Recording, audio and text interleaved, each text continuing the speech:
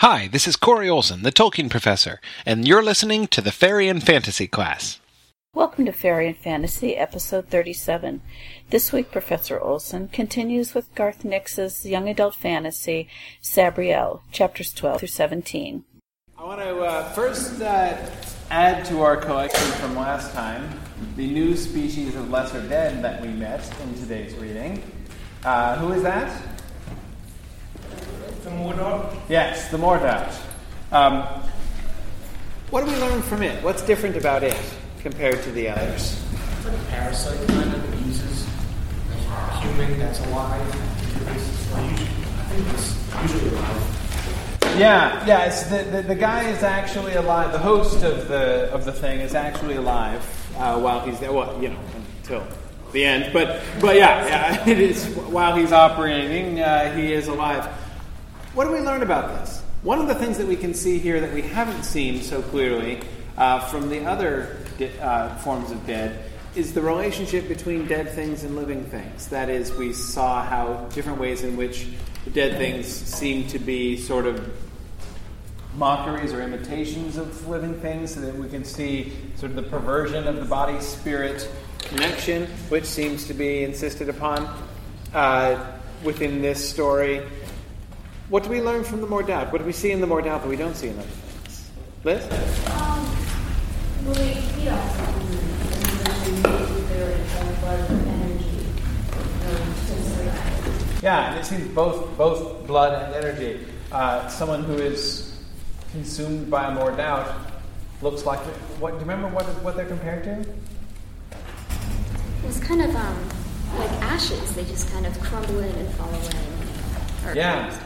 Guys, compared to like a piece of paper that has burned up, the ashes of a piece of paper, right, that still retains the form of the paper, but as soon as you touch it, it crumbles. Dora? The interesting thing is the person has the appearance of being alive still. Yeah. Humans that appearance that's still alive rather than just being dead. The person seems to be vitality. Yeah, and I really like the sort of connection between the living host and the dead remains of the person. That is, in both cases, you have this external, superficial appearance of life, while in fact they are being preyed upon from within and in fact dominated by the dead thing. So when in the end you're left with this husk which looks like a person but in fact has no substance at all other than the purest, most superficial shell,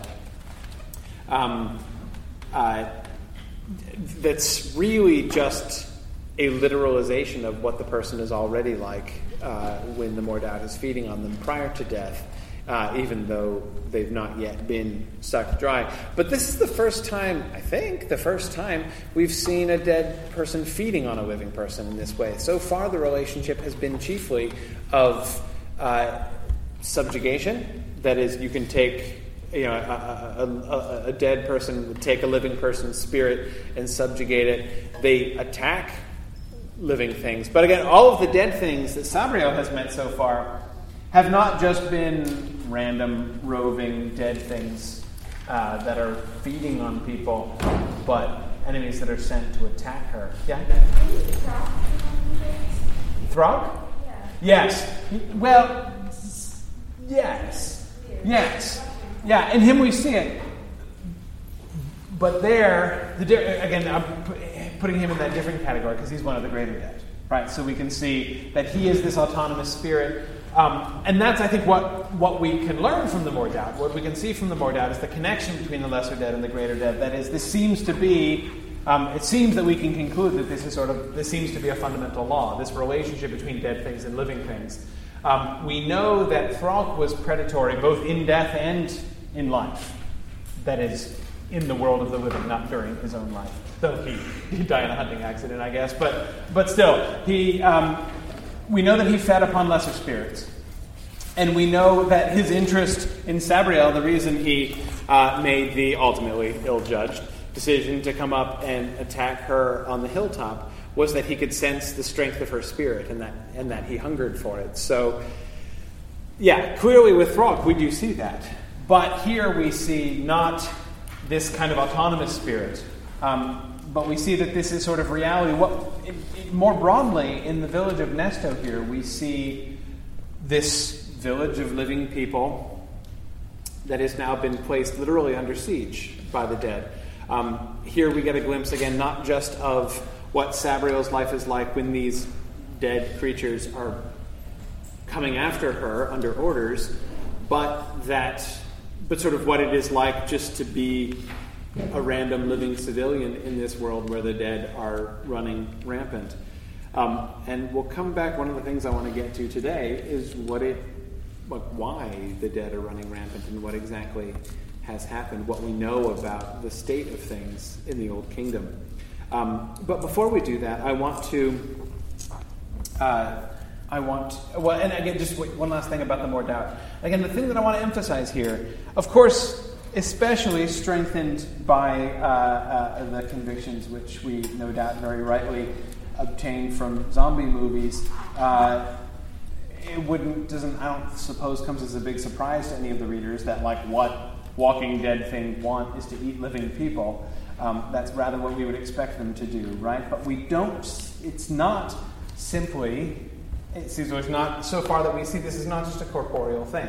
What the Mordaut shows us is that there is a physical component, of course. The bodies of the victims of the Mordaut are consumed, but it is the spirit. The way she describes it, sort of latched onto him and kind of sipping away at spirit bit by bit, and that long before it has been physically consumed, when the strength of the host of the Mordaut is still normal physically, his spirit is completely dominated by the Mordaut, and he is operating under orders of the dead thing that is clinging to him. Thinking of that body-spirit divide that we were looking at last time, it is clearly the spirit which is more important, which is the thing that really draws. They're not just flesh eaters. They're not just like brains. They're interested actually in spirit or mind, not just brains. Anyway, but back to what I mentioned at the end of class last time I wanted to come back to. We were looking at Thralk, and we were looking at sort of how one becomes one of the greater dead and what that is like and sort of the characteristics of that. And in the light of that, I want to come back to the conversation that Mogget and Sabriel have in the house about Sabriel's dad. This is, of course, in their continuing and ongoing disagreement about whether or not she is the Abhorsen. Right? And she keeps insisting that he use her regular name, not because she's uncomfortable with being the Abhorsen or doesn't want to be the Abhorsen, but why? Why does she insist on this? Yeah, Brittany? Because she associates that name with her father. That's her father's name, right? And if she's the Abhorsen, then he's dead, right? She can't be the Abhorsen until he's given up the title, and she doesn't concede that he's given up the title. What is Mogget's evidence? Why does Mogget insist that she's the Abhorsen? Kevin? He passed the bells and the sword on to her. Yeah, he's like, that's what that means, right? He gave you the bells and the sword. That's what you do when you hand on the title to somebody else. You are officially the Abhorsen now. And she knows he's in death. We talked about that last time. She has pretty good evidence about that. What does she not know about him? What is the thing that she's in doubt about? There's really only one open question about her dad. Whether he's completely dead, as in he can never be retrieved from death, or if he's just sort of stuck there temporarily, and if she can find his body, bring him back to life. Yeah. Is she wondering whether or not his physical body is still breathing, heart pumping, even though his spirit is in death? Yes, exactly. That's the difference. How do you tell? What's the difference between the completely dead and the mostly dead? Right. In this case, clearly they talk about it in terms of the body. Is his body alive and trapped somewhere, and his spirit imprisoned in death? In which case, he can be brought back, no problem. Well, I mean, okay, it might be challenging to free him from whatever's imprisoning him, but assuming you can do that, you can bring him back. But if his body is dead, if his body's already been chopped up into little bits and his spirit is imprisoned in death, then you could bring him back, but you'd only be bringing him back as a dead thing. And this is one of the things that Mogget is obviously worried about. Page 85. This is right after she first attempts, or almost attempts, to go into death within the house, and Margaret stops her from doing that. We discussed that scene last time. She says, about 2/3 of the way down the page, "Father is not yet truly dead," she said after a moment. "I felt his presence, though he is trapped beyond many gates. I could bring him back." Now here, by truly dead, what does she mean? She doesn't know anything about the body, so she can't make assertions about that. What does she mean by he's not truly dead? She senses that he is not yet through the ninth gate. Yes, to be truly dead is to be beyond the ninth gate. That's gone to wherever. The world of death, the 9 different levels of death, these are all a kind of in-between place. Right? It's not a destination. We can see that by the current. To stay there, you have to work really hard, swimming against the current the whole time. It is just, well, like, sort of not even metaphorically, a voyage from life to whatever. And we don't know what's beyond the ninth gate. Nobody knows what's beyond the ninth gate in these books. But that's what it means to be truly dead, to be in that final whatever is there, past the ninth gate. So that's what she means by truly dead here. So, okay, so his spirit is still there in death. "You must not," said Maggid firmly, and his voice now seemed to carry all the weight of centuries. "You are a Abhorsen and must put the dead to rest. Your path is chosen." "I can walk a different path," Sabriel replied firmly. "You are a Abhorsen and must put the dead to rest." Tell me about that line. What's important there? It's a really good line. Well, the stereotype of the necromancers that we haven't met any, but we've heard of them, and they raise the dead typically for their own evil purposes. But the Abhorsen is destined to put the dead to rest, and that's why back when she's still at school and her teacher says, "But that's necromancy, like that's bad," and she says, no, this is charter magic, it's okay. Yeah. She operates, but it is an illustration. The Abhorsen walks this line. Right? Walks this line between charter magic and free magic. The Abhorsen is a necromancer, but an okay necromancer, a legitimate necromancer, using the powers of necromancy in order to undo necromancy. But they're very similar. If you meet a necromancer, you know what they'll look like? They'll have like a bunch of bells, exactly the same bells. Now there's no charter magic, it's just free magic, right? Pure free magic, where we can see the mix of free magic and charter magic in the Abhorsen's bells. But again, already the Abhorsen is on this boundary, and it's sometimes, as Maggid is pointing out, a tricky boundary. Well, it also implies that the Abhorsen is a necessary thing, that she has to do the job because the world needs that Abhorsen. Yeah. You must put the dead to rest, right? To lay the emphasis on must there. This is not just a question of like, play your dad. Yeah, exactly. This is, you now have a much higher responsibility, higher than your responsibility to your dad.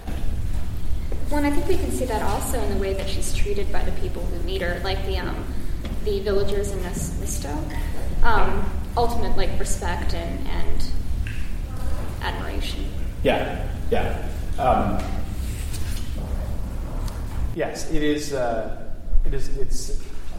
really nice moment when the elder recognizes the Abhorsen and invites her over to the island. Help at last, right? Will you free us from the dead, Abhorsen?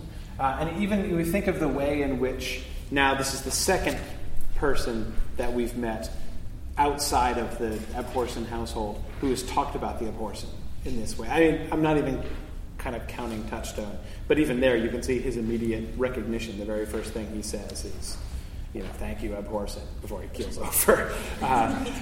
But I'm thinking here first of the soldiers at the wall and the way that Colonel Horais, I'm not sure how to pronounce that. Horace? Yeah, that's how that seems a little anticlimactic. That's what makes it awesome. Okay. was kind of emphatic. I'll submit. Tim Curry doesn't pronounce it that way. Tim Curry does the audiobook of The Abortion Trilogy, which is a little bit awesome. He does a pretty good job. His Moggett is really good, actually. It's my favorite. I love Tim Curry's Moggett. But anyhow, the Colonel. Okay, Colonel Horace. The way he talks about the Abhorsen and the wind flutes, right? And the way that's her first glimpse of like, oh man, like we were really hosed until your dad, the Abhorsen, came along, and that was great. And now we see this within this larger context, within this sort of mythic context of the Abhorsen has come. Now we shall be saved. Save us from the dead, Abhorsen. Yeah, she's got a job, and lately it's a more important job even than usual. But of course, we can see also not just sort of the general job description implications of this statement, but the personal implications of this statement. Right? You must put the dead to rest. Meaning also her dad. Right? This means, on the one hand, you are the Abhorsen and this is your job description. At the same time, it also means let him go. Let your dad go. Because if she doesn't let him go, what's she going to do? It's like going over to the dark side. Kind of feels that way, doesn't it? I mean, that her love for her dad and her desire to restore her dad, and also, of course, fueled in addition by her own sense of inadequacy and insecurity, that would lead her to become the bad kind of necromancer and just call him up. She could do that. He's there in death. His spirit is there in death. She could, make her father her shadow hand, which would not be good in several ways. Jordan? One really interesting bit about that exchange is when Margaret goes, the path is chosen, Samuel says, I can walk a different path. Yes. And I want to refer this back to something in chapter 3. Good. Samuel goes, does the walker choose the path, or the path the walker? Samuel quoted the words redolent with echoes of church magic, twining about her tongue with some lingering spice. Those words were the dedication in the front of her almanac. They're also the very last words, all alone on the last page of the Book of the Dead. And I find that really significant because only an uncorrupted church mage can close the Book of the Dead, i.e. those pages are where the uncorrupted church magic stands. Yes. Does the walker choose the path, or the path the walker? This is like the motto of the Abhorsen. It's the dedication that her father writes in her book. It's the last page of the Book of the Dead. It might seem perhaps like a crushing anticlimax, right? After years of training and study, you finally turn the final page of the Book of the Dead to have revealed to you the deepest, most powerful secrets of necromancy, and it's just this sentence that your dad already wrote in the dedication of your book when you were 7 or something. Does the walker choose the path, or the path the walker? And yes, we absolutely should be remembering that there. Because, of course, both of them are articulating a different half of that sentence, or of that question. Moggett suggests, the path has chosen you. And she says, I can walk a different path. Who is right? What is the answer to the question? Does the walker choose the path, or the path the walker? That's exactly the disagreement that they're having there. And again, you can see even, Will, going back to your point, even the way that he states, you must put the dead to rest. This is, you don't actually have a choice about this. This is what must happen. On page 86, Moggett's final attempt is just to get her to promise him something. You must promise me that you will not raise your father if his body is dead. Truly, he would not wish it. And this is where we see that distinction between whether his body is dead or not as being a really crucial one as far as what happens to his spirit. If his body is dead, his spirit just needs to go through the ninth gate. That's the Abhorsen's job. Get everybody, get the dead people through the ninth gate. All right? Keep the assembly line moving there. He would not wish it. I cannot promise, but I will not act without much thought. So she won't promise not to do that. Which is itself kind of interesting. It's an odd door to leave open under the circumstances. We talked about the motto of House Abhorsen. What is the symbol? Yeah, the silver key. The silver key. That's the symbol that's all over her clothes and everything else that they give her at the house. Why? Matt? Because she's supposed to keep the border between life and death closed and well locked. Yeah. That's kind of yeah, the Abhorsen is the gatekeeper to death. Not that you have to get the Abhorsen's permission to go into death, but certainly the Abhorsen is the guardian against those who would come out.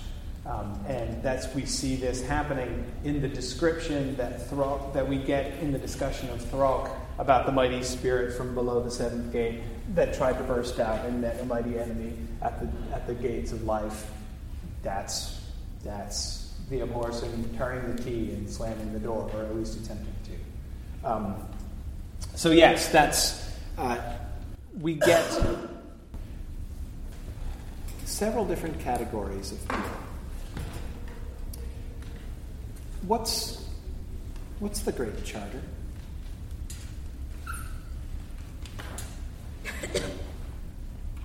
This is a question which people in the book can't answer. Unless they're little, apparently. At the very end, chapter 17, she asks the girl, little Aline, on the island, to recite the rhyme of the charter. And she recites the rhyme about the Great Charter, the 5 Great Charters.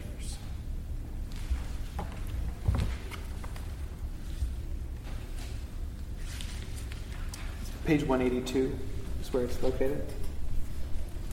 5 great charters knit the land, together linked hand in hand. 1 in the people who wear the crown, 2 in the folk who keep the dead down. 3 and 5 became stone and mortar, 4 sees all in frozen water. The sort of near rhyme there in the final couplet reminds me of Narnia. This is an ancient rhyme also. Now, what are we talking about? Even if you don't understand every element, which if you haven't read it before, this is the kind of thing that makes a lot more sense after you finish the book and the trilogy. But even from here, we can at least see what in general we're talking about. We get our first and most obvious clue there in line 3. 5 great charters knit the land, together linked hand in hand. So notice in line 2, we're personifying the charters, right? Describing them as if they were holding hands. 1 in the people who wear the crown. What have we learned about the Great Charter? It's linked with royal blood. It's linked even just with people, first of all. Even before we notice who the people are, it's linked with people. And the other 5 are also connected with people. 2 in the folk who keep the dead down. We should be able to figure that out. So who are the first 2 branches of the first 2 links in the Great Charter? The royal bloodline and the Abhorsen. The royal bloodline and the Abhorsen. Yes. So we've got these 2. We know that the Abhorsen family is an ancient bloodline that goes back thousands of years. What do we know about the royal family? Huh? It's no number of the royal family reigning and 200 years. Yeah, the royal family's been gone for 200 years. And so it seems not just a kind of Arthurian coincidence that the land is suffering as there is no king. Right? It is also pleasantly Arthurian coincidence, but nevertheless, we see here suggested an actual link, an actual causal link between those two things. Notice how I didn't say the king and the land are one, because that would not be appropriate. Inside Arthurian lit joke. Excalibur humor. It never gets old. When once you've seen this movie, it will transform your life, I promise. Anyway, the royal blood is the first step in the Great Charter. The abortion is the second step. The third and the fifth, what do you make of that? Well, we learn a little bit later. I read ahead, so I hope that I'm not. But we learn a little tiny bit about the wall makers. Yes. And that, I think, is referencing to them. Yeah, we have already had one or two indirect references to the people who built the wall. The building of the wall is a huge deal. And it's kind of interesting. At the beginning, we talked about the wall. We first meet the wall from the Encelstieran side. And our first encounter with the wall comes as Sabriel is coming north towards the Old Kingdom, and we see the permanent army encampment on the Encelstieran side and hear about their troubles in keeping both sketchy dead things and sketchy living things from coming across the border. And so one might perhaps assume, I think I did when I first read this book, that the wall was constructed by the Encelstierans to keep the sketchy dead and living things out from like Hadrian's Wall, as we described. But it turns out that the wall was not built by the Encelstierans at all, not built by the Romans to keep the Picts out. It was built by the Picts to separate themselves from the Romans, using the Hadrian's Wall illustration. And not only was it built by the Old Kingdom people, we begin to see that it has a really important significance. That not only that the wall is a really powerful artifact, a really powerful magical artifact constructed in the ancient world by very strong charter magic, but that it itself and those who constructed the wall, the stone and the mortar, are themselves, like the abortion and like the royal blood, intimately tied with the Great Charter itself. Now, when I talk about the Great Charter, that's okay if that doesn't make a lot of sense right now, because we haven't learned much about it. Why haven't we learned much about it? They can't talk about it. Nobody can talk about it. Even Sabriel discovers she can't talk about it. We've seen Mogget try a couple times, and then he gags on himself. And at first he says, it's part of the binding. And it seems maybe it's because we know that he's bound by Sereneth. We know the binding in his collar. So it seems maybe it's sort of part of that, though that didn't make sense. But then we see Touchstone has the same problem. He can't refer to some things. And then finally with Sabriel herself, there's something else going on there. Mogget finally alludes to it on page 144, indirectly, when he's talking to Touchstone. And Touchstone is begging Mogget not to tell Sabriel what happened and about his part in what happened, which we still don't know. And Mogget says, "Spare me the pleadings. I can't tell her. You can't tell her. The corruption is wide and the spell rather indiscriminatory." So apparently, they can't talk about the Great Charter because of some other spell that has been placed on it.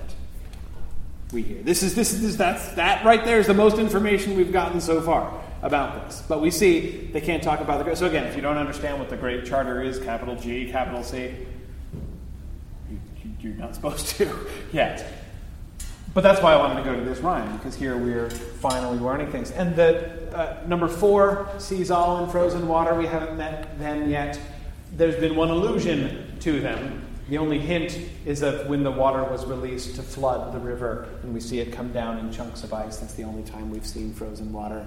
And the people, it's another, as we can guess from the other items in this list, this is also another group of people, another subset of people called, Taylor? The Clare? The Clare, yes, exactly. I think we're not allowed to say what that is. Nah, we'll talk about that later. But I could see you about to bust back there, so I thought I'd give you the opportunity. Jordan? Well, two things. One, there's a little bit of the incantation to get the water. The Adverse appears who expects the player and requests the gift of water, so there's a little bit of communication going on here. Yeah. The other thing is, I just realized this week, who's been teaching the children these 200 years? Other children! They seem to indicate that only really strong charter mages are those who are actually members of those 5 great orders, otherwise they can't talk about it. So I would think that there would be some sort of a weak charter mage or someone else who's really is the one who can talk about it. It's just this really strong ones can't. What has happened is that the charter itself has been twisted. Twisted and perverted are 2 words that are used of the Great Charter itself, or of the Great Charters themselves. And so, it does seem to work through the Charter, and therefore to affect people connected to the Charter much more. The Great Charter has been twisted, we are told. And we see our second broken charter stone. This time with the obvious, she knows what happened because there are instructions how to break a charter stone in the Book of the Dead. And that's very much in the don't try this at home category, but she knows about this, right? How is it done? Don't you have to sacrifice a charter mage or something? Yes, a charter mage gets her throat cut and her blood poured onto the charter stone. And it's not like all of it. It's like if you accidentally splash the blood of it. It's not like a charter maid cuts his finger. It's like, oh, shoot, I broke the stone. It's part of the ritual, right? But the blood of the charter, the sacrificial blood of the charter mage is the crucial element. And now, in the context of that rhyme, with what we've learned about the Great Charter, about the five, why does that make sense? Why is it fitting that a charter stone would be broken in that way?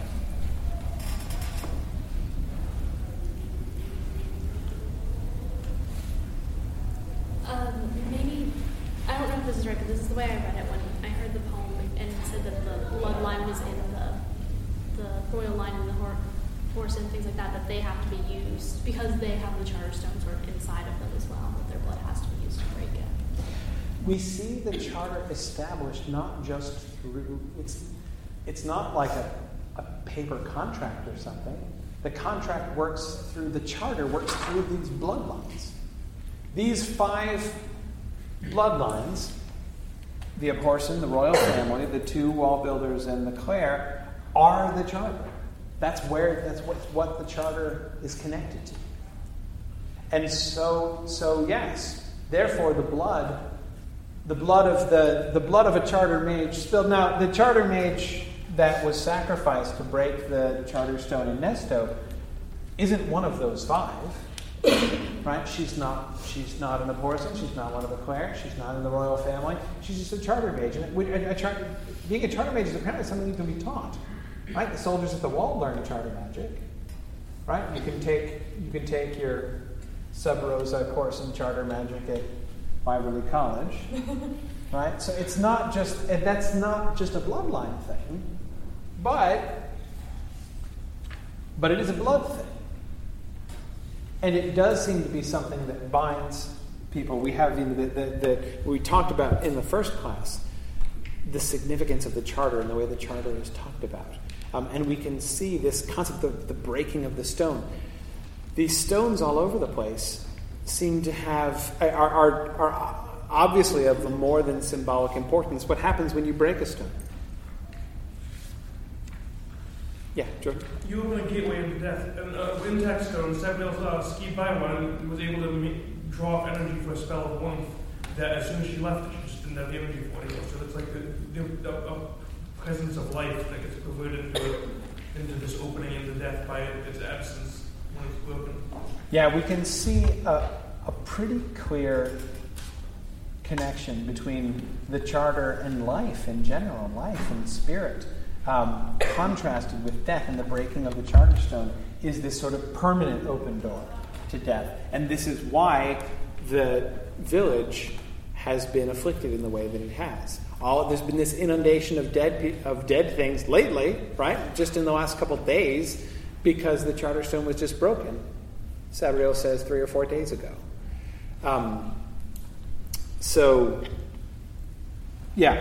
We can see, and I think you're right when you look at the way that, when you look at the descriptions of the use of charter magic and what strengthens or weakens charter magic.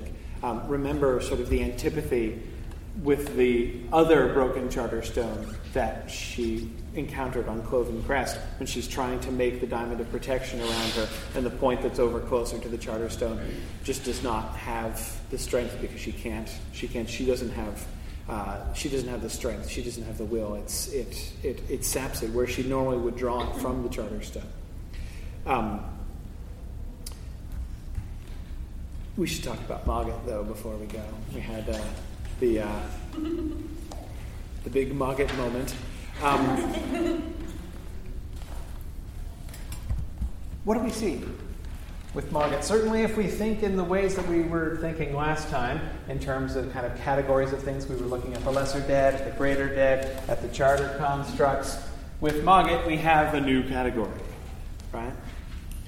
I mean, we had hints that he was something ancient and powerful, and that he is bound and constrained against his will, hence the collar and the little Saranath on his collar.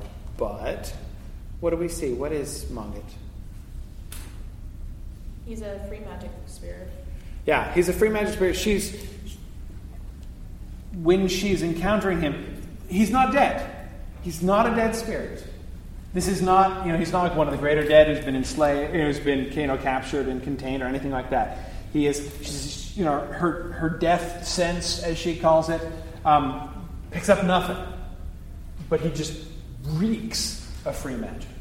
And so, she thinks of him as like a free magic elemental or construct.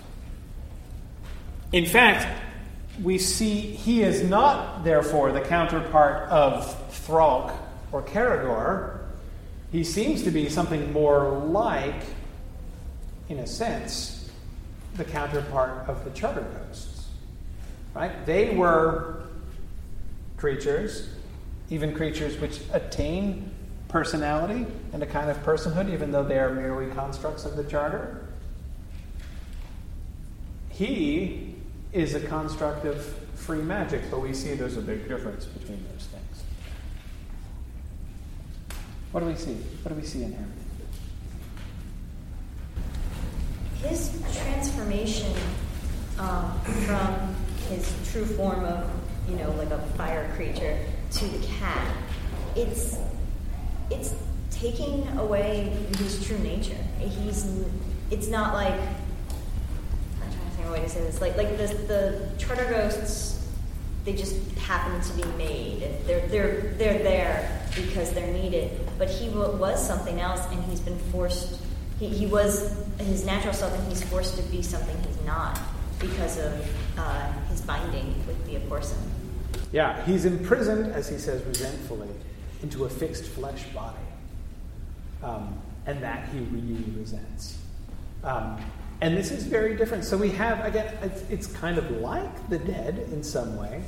Like there's some kind of similarity between, like for instance, a Mordicant has a physical, a physical body is prepared and then a spirit is placed in it, right? And then it goes about its fiery, violent, evil business.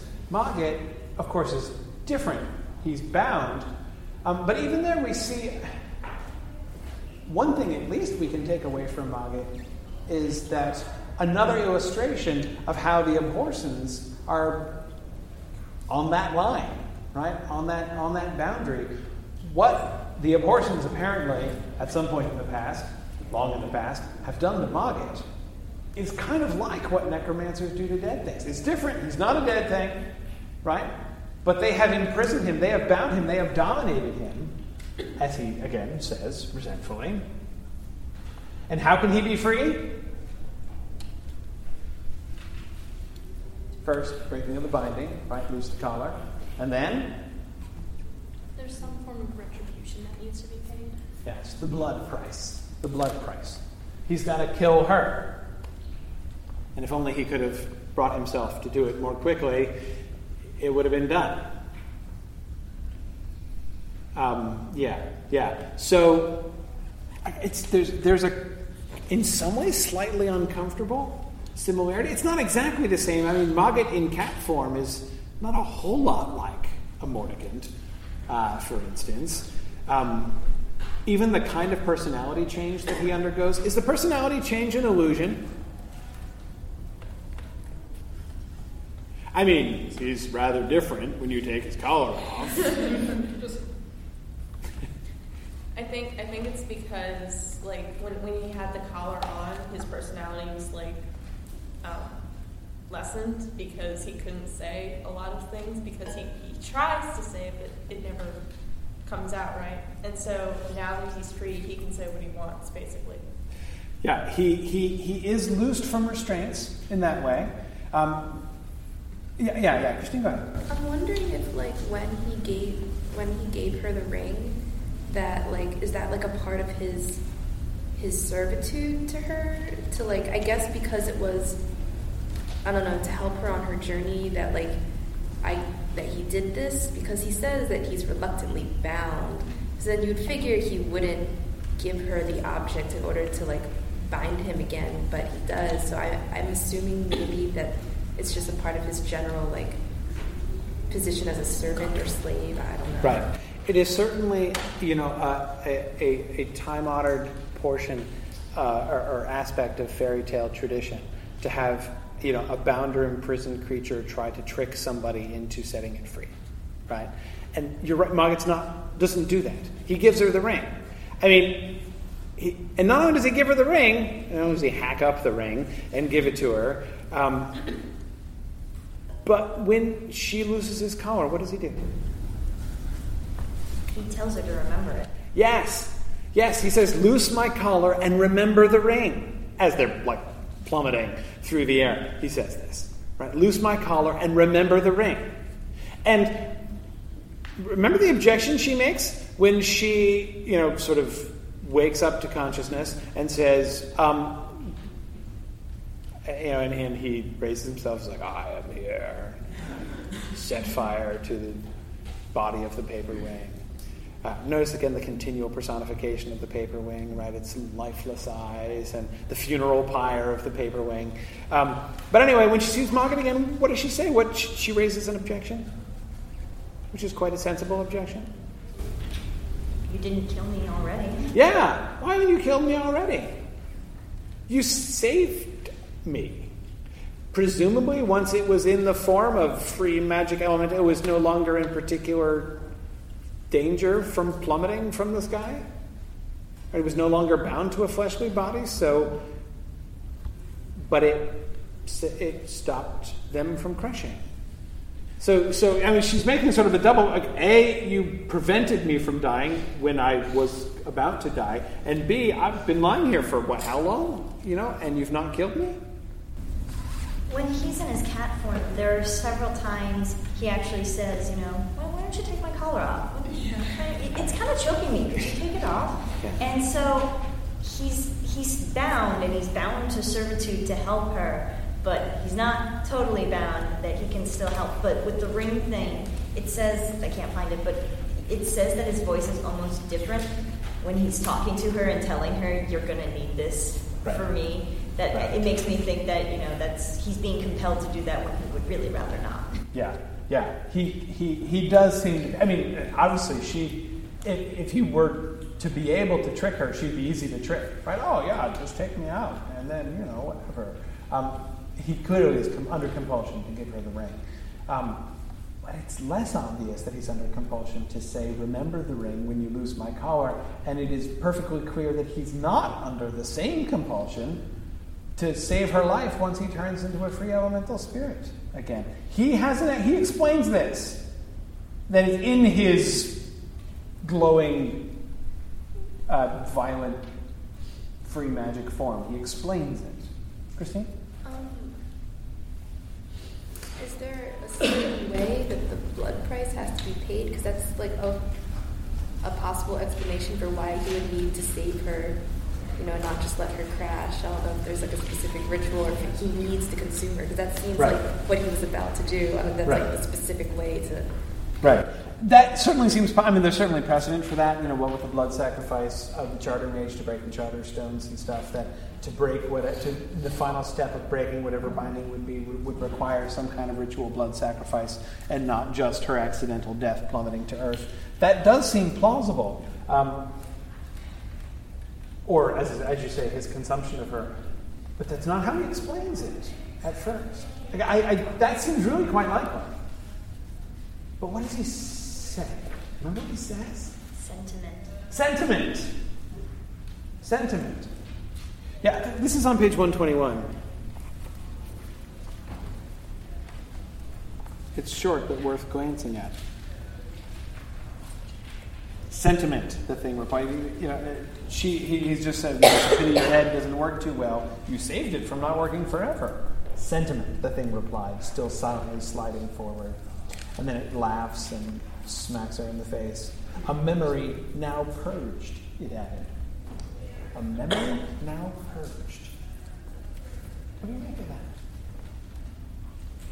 So he says that saving her from falling is due to a memory now purged and sentiment. Yeah, Matt? The indication I got from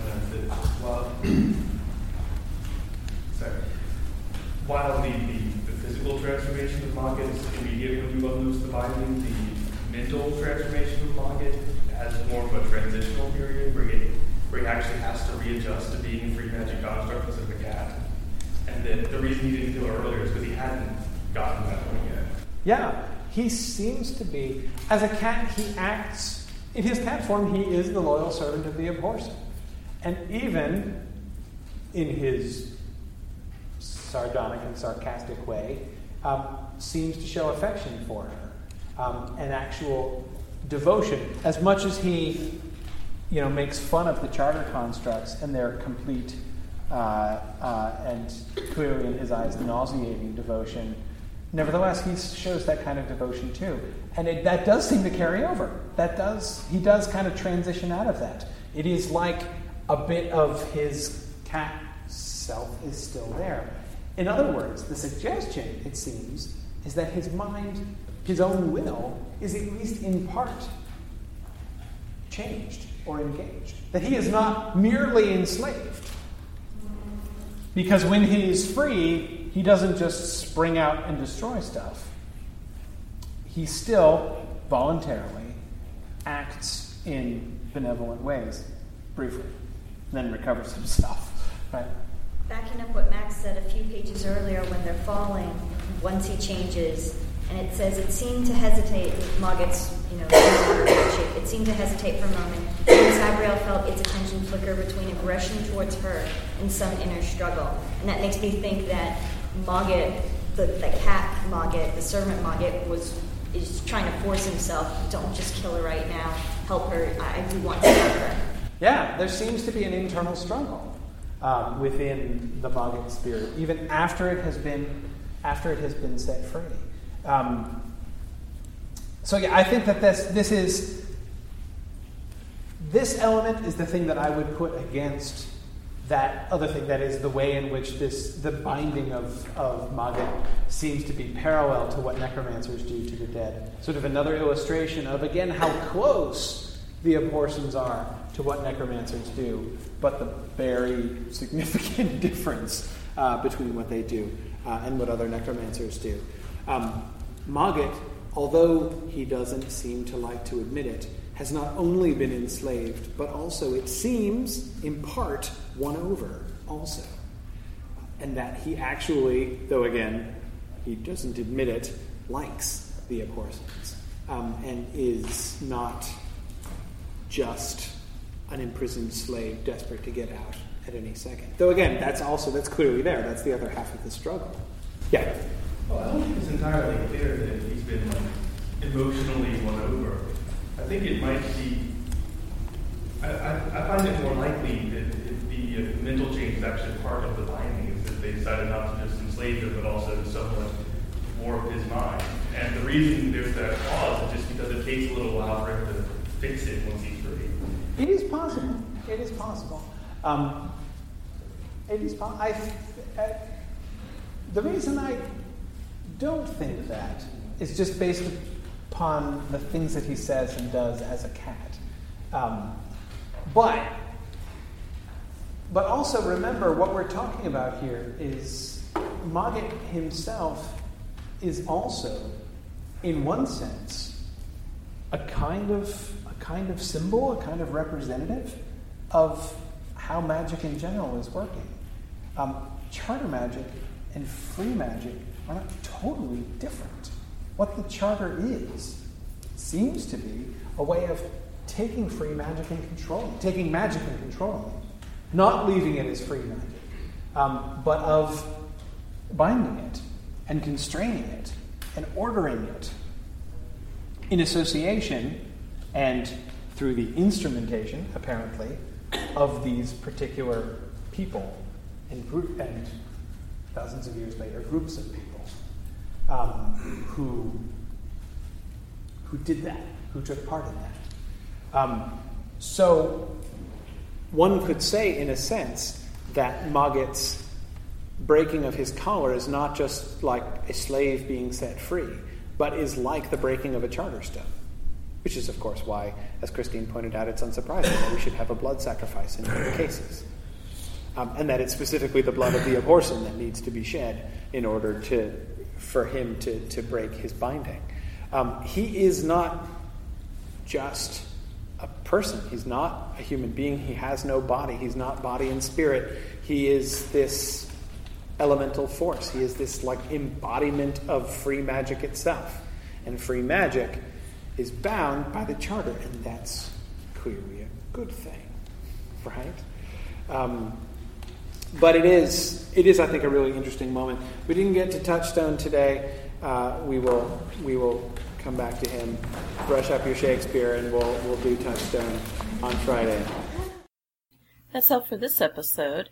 Next time the class will continue with chapters 18 through 23 of Sabriel. Thanks for listening, and Godspeed.